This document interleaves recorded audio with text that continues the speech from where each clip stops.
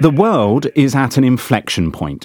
Geopolitical uncertainty is plaguing economies already battling inflation, the rocky post-pandemic road, and supply chain woes, all as they try to head off mounting cybersecurity risks. Businesses need to be agile, and building resilience to risk has never been more important.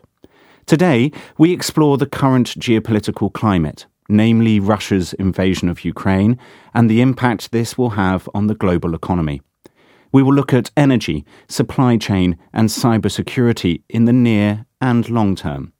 Most importantly, we will discuss how this will affect companies and what actions should businesses take today to adapt, remain nimble, and build resilience.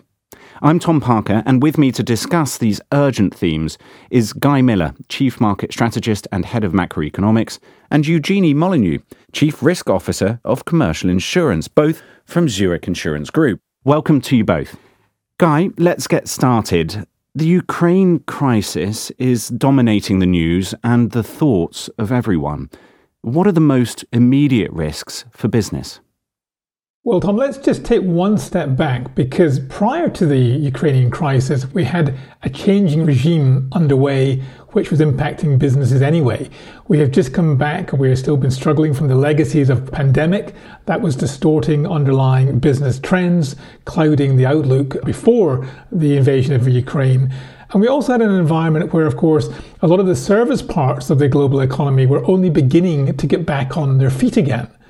And what was interesting, of course, was that we had entered a new monetary regime. We had gone from central banks providing unlimited liquidity and cutting interest rates to one where surging inflation was forcing these central banks to actually ratchet up interest rates. And for example, 2 years ago, of the 43 central banks that we cover, about 80% were cutting rates, providing liquidity. And as of today, we've got about 60% now increasing interest rates. And that's going to, of course, increase the cost of funding and the availability of funding for the corporate sector.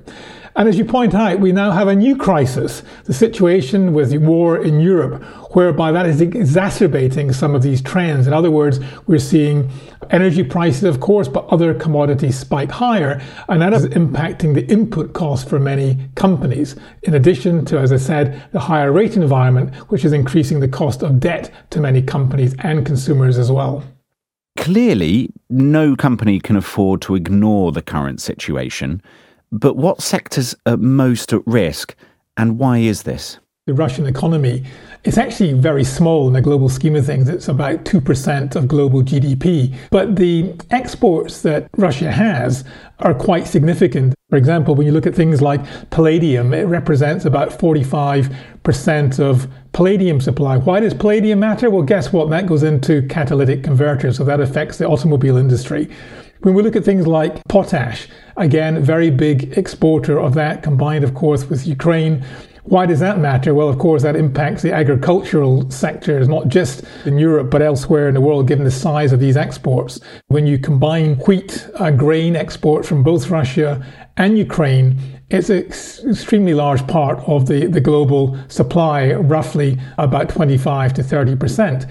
And that will have a material impact on food prices, not just for the wealthy countries, where that represents a relatively small part of the ingredients for the price of a loaf of bread, for example. But if you think about emerging markets, third world countries, particularly in areas that are already under pressure, such as northeastern parts of Africa, the Middle East, these are going to have big impacts on many parts of the world beyond the developed world economies where we all tend to focus on. Eugenie, let me bring you into the conversation. From a risk perspective, what sectors are most affected? I'm not so sure it's sectors as much as it's possibly regions would be my response to that. I think Europe and Asia are particularly at risk due to their dependency on energy imports, and in Asia also grain imports. So obviously with both Russia and the Ukraine being large grain exporters around the world, I think respectively number 1 and number 5 in the world, so roughly over $10 billion worth of grain exports, there's obviously a risk to increased costs there and then obviously increased energy costs. So I think it's Europe and Asia who will be hardest hit initially from those factors, but then the question is how that will roll through the rest of the global economy. One of the most obvious repercussions of the conflict is turmoil in energy markets. Guy, does this constitute an oil crisis? And what are the specific risks for companies? One forgets that the price of oil has been above $100 a barrel many times in history. And if you actually think about the inflation over the last 30, 40 years, if you look at oil prices in real terms, in other words, adjusting for inflation, it's nowhere like the levels that we've seen in past oil crises. But there is no doubt the move that we've seen in recent months has been dramatic. And of course, that will have a spillover effect on a number of areas. One, of course, it impacts heating, it impacts travel, it impacts all of these factors. And it's fair to say that many developed advanced economies have reduced their oil dependency and many companies have made themselves more efficient. There is undoubtedly going to be an impact. It will have a higher cost input to many of these companies. Just following on also from what Guy just said around energy costs, and this could be a more extreme scenario, but it's a possibility, and this is the kind of thing that companies should be, if they're wanting their businesses to be resilient, they should be considering extreme scenarios. So one of the more extreme scenarios could be an energy supply disruption, in which case what you're talking about is potentially rolling blackouts and business interruption. We all saw supply chain risks ease after the shutdowns sparked by the pandemic. But with this wave of geopolitical uncertainty, what risks remain? And how has the Ukraine crisis and rising prices heightened supply chain issues? I think the concept of supply chains is still a good one. You find low-cost ways of manufacturing in particular. You combine skill strengths across various regions and various businesses. But what we've realized is that these supply chains have become so complex, it's very difficult to know where the risks lie. For example, who would have thought that neon gas was a major issue given the disruptions that we're seeing coming from the current crisis? And yet that is a major component of computer chips. And computer chips were already under pressure because of outages due to the pandemic. So I think it's really understanding these supply chains much better, understanding where there are vulnerabilities, understanding where you can perhaps build some diversification. So I think the crisis, again, on top of the pandemic crisis, has just reinforced the notion about the vulnerabilities of what had been a fairly sophisticated and very profitable way of manufacturing. So how should businesses go about adapting to these risks and build resilience? The overarching theme is they must remain agile and flexible, as you said right at the beginning, to what is a very complicated and ever-changing world that we're in. There's still a very strong case to be made for having efficient supply chains, but I think broadening them out a little bit, diversifying them, having a little bit more inventory in reserve, just gives you a more robust supply chain without having to radically alter it. But that's something that can be done fairly readily. The other thing I think is that companies really need to focus on productivity improvements. In a world where costs are rising, I think they need to think about digitization, deployment of digitization to offset some of these higher costs that they're seeing, and that will help support and protect their margins. And the other thing is that in terms of the balance between controlling costs, they're likely to have to be paying more in terms of salaries, but they also need to be think about, can they test out, can they push through some pricing improvements that in combination will lead to, again, them being able to support their margins. And I guess lastly, and I think this is something that's really important that shouldn't be forgotten about, is that don't lose sight of environmental factors. Ultimately, companies still have to address their carbon footprint because the cost of externalities is only going to be rising over time.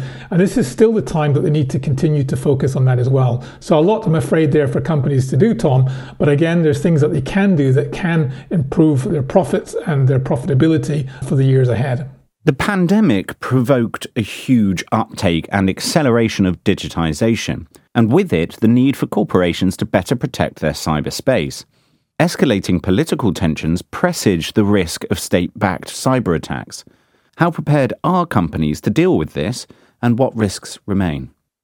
It's hard for companies to keep up, is how I would put it. In fact, I would argue it's hard for governments to keep up even. So if you look at how cyber attacks have increased, whether that's malware, ransomware, or other forms of attacks, they've increased by literally in the hundreds of % per annum over the last couple of years. Then on top of that, because of the pandemic, what we've seen is that companies have increasingly relied on digitalization of their business, probably more so than pre-pandemic. They leaned into that. So the combination of the two, if you like, has really created a seismic shift in the cybersecurity landscape. It's both important for companies to digitize because they do need to find savings to address some of the risk landscape that we talked about. Equally, they cannot fail to protect their business from cyber attacks. If they do, it's potentially an existential threat to them. So I think this is probably the number one immediate challenge for businesses that they face. But I think most business leaders are aware of that, and it's a focus area for them. I would just add that still the vast majority of cyber attacks are rendered successful by human error. So as much as we talk about cybersecurity being, a predominant theme for companies, and particularly of an immediate or short-term concern, the reality is it can be addressed as long as your people are cybersecurity aware. What steps should companies be taking to build cyber resilience? I think it goes beyond just cyber, Tom. But yes, a combination of making sure that you have the right safety nets in place, making sure your people are trained correctly. As Eugenie had pointed out, there's a lot of human error within the cyber side as well. But making sure, again, that systems are tested and that they're making sure that some of the back doors, for example, can be closed. But I think a bigger point I would make, in tying it to what we've been saying about the costs of flexibility and being dynamic, there is a cost for companies, whether it's about cybersecurity, whether it's about improving supply chains, whether it's becoming more resilient. All of that generally comes with a cost. But in many ways, the problem is that the cost of outages has been mispriced up until now. Companies weren't so worried about cyber, they weren't so worried about supply chain disruptions, they were focusing purely on the efficiency side of things, and they got caught out because that risk was mispriced. So although everything I've mentioned is going to result probably on a higher cost element for companies, they have to look at what would be the alternative if, again, their business is taken out for 1 month, 6 months, or a year. It could be cataclysmic for them. But the other thing to point out is that it comes back to being resourceful. If your costs are rising, you need to find other ways of improving that productivity. Because if you can improve the productivity, of course, you're in a much better position to afford these higher costs in some other elements and improve the resilience of that. If I might just step back a second and make it a little less about cyber resilience, but about business resilience in general. I think perhaps it was said best, there was a sentence in the Global Risk Report that suggested we move from just in time to just in case. And I quite liked that sentence because I think it well articulates probably where we're at in the world from a business perspective in terms of the approach to risk management. Additional to that, I think it's helpful to look at outcomes. So we often talk about looking at risks. What are the risks? Actually, if you start with your business and you say, what are the most business critical pieces? So if that piece was to fail, what's the outcome? And then you can almost work backwards from there. Guy, Eugenie, thank you very much for your time today. And to our listeners, you can find other episodes and related content at zurich.com/global risks.